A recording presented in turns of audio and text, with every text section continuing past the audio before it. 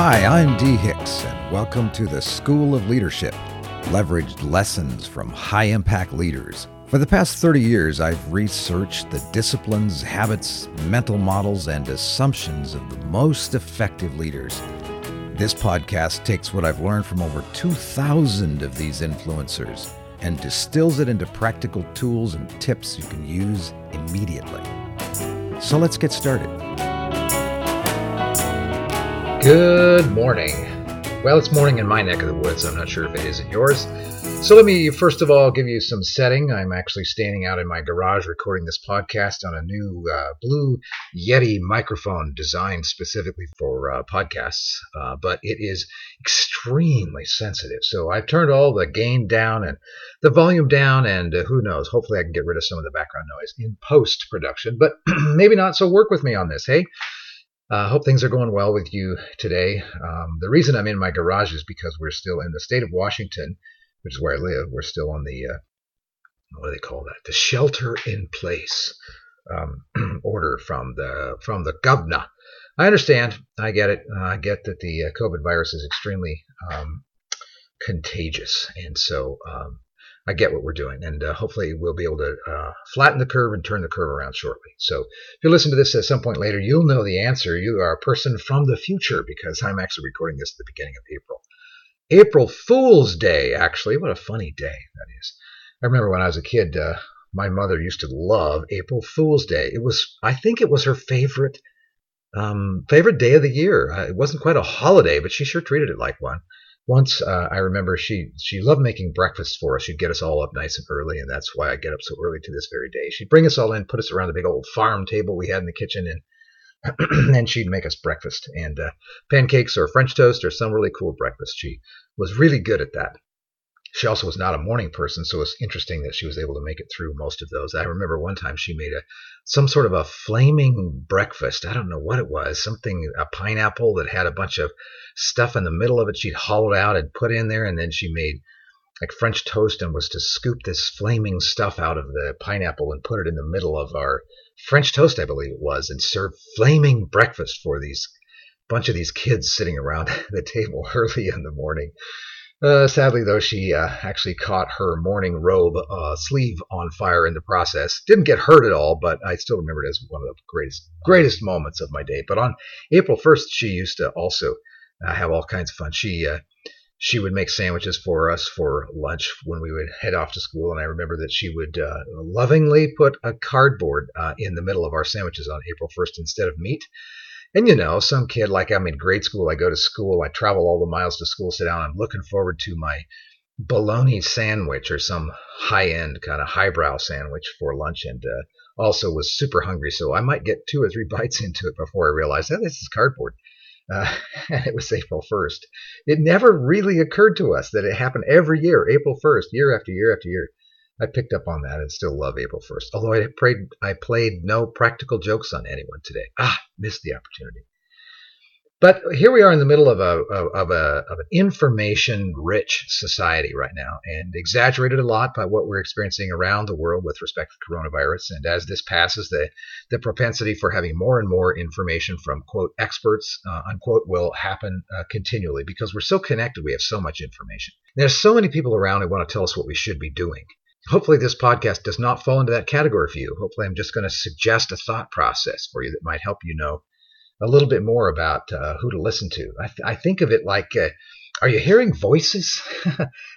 We hear voices all over, everywhere, all the time. People telling us, start this, stop that. People telling us, this food's good for you, that food's bad for you. This is a superfood, this is not a superfood.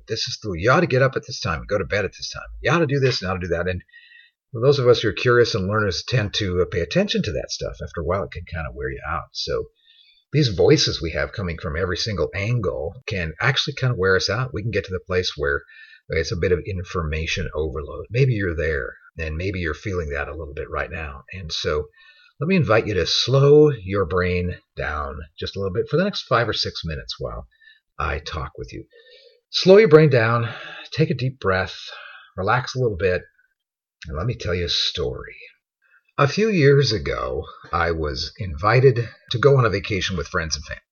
And so took time to do that, drove across from Western Washington out in the Puget Sound area where I live to eastern Washington, and then across the border into northern Idaho. And we stayed at a town called Coeur d'Alene. It's a beautiful resort town, and it wasn't a resort town when I was growing up in that area, but it became one over time. It's a beautiful, beautiful place. So we decided we would go there and stay for a vacation. And then as a part of that vacation, friends and family, my children in tow, all of us decided to go to a place called the Silverwood Theme Park across the border over into northern Idaho from Spokane. And in the the Silverwood Theme Park, there is this massive wood structure roller coaster.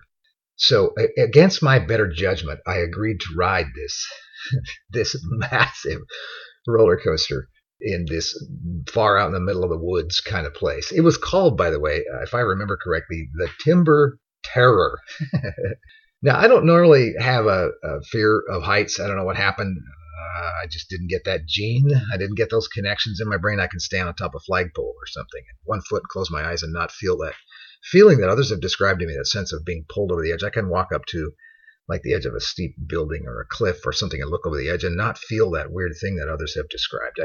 I'm not bothered by heights at all, except something was different this time. I remember climbing the stairs with friends and family, a lot of stairs, all the way to the top of this high peak, this massive wood structure, and got to the top, and everyone's chattering all the way up and having a good time. And then the higher we go, the more intense it gets, and others who have a fear of heights were noticing it right now. And we got up to the top and found my seat, and I was in the second cart, as I remember. So there were two people, maybe four. I think there were two in each cart, and I was in the second cart. So there were at least two people in front of me.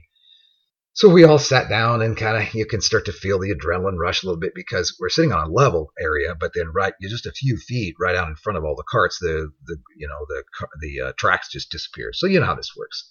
So the brace dropped over us, and everyone was, given the basic warning, don't breathe or something like that. And and as the brace dropped, then everyone giggled, and I remember folks warned us, and some people made a few short jokes, that kind of thing. One person even yelled, "We're going to die!" We all grinned a little bit as that roller coaster began to move.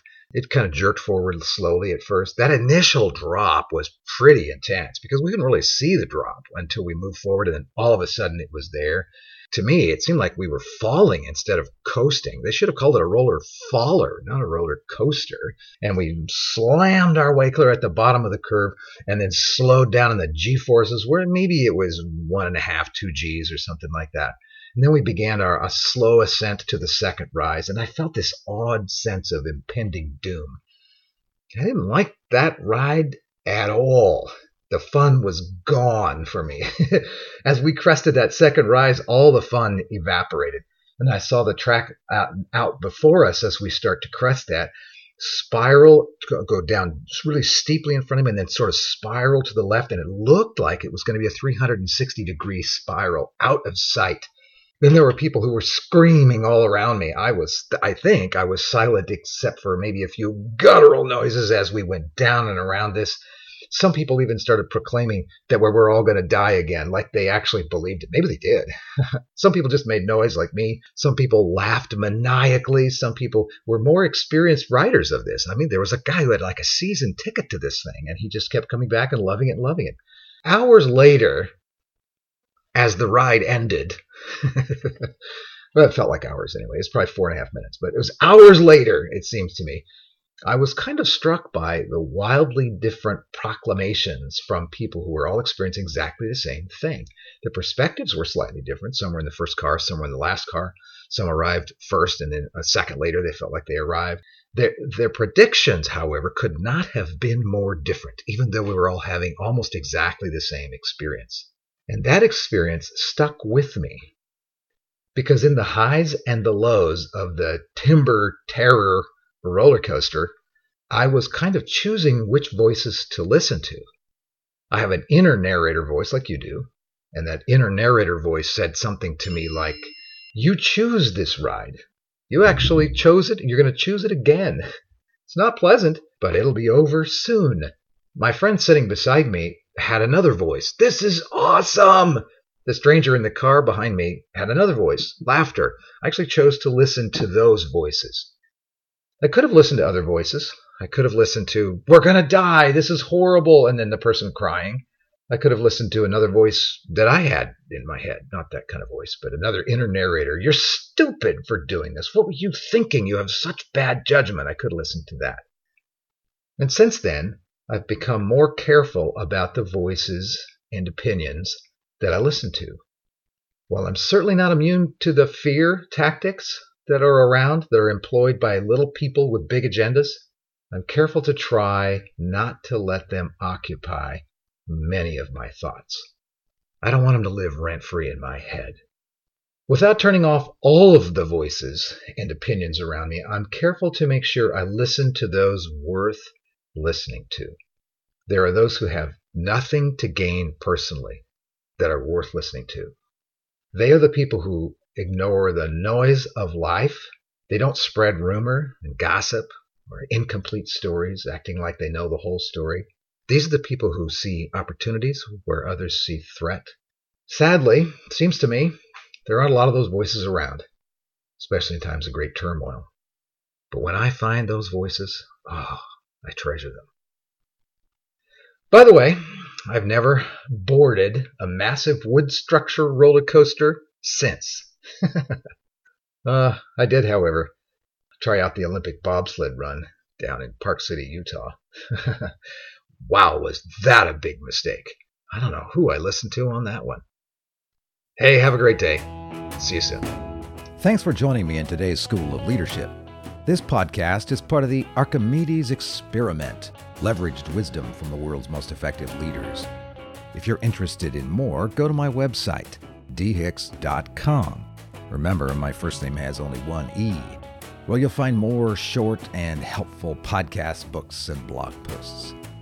If this was helpful, maybe even share it with some of your friends. Have a great day.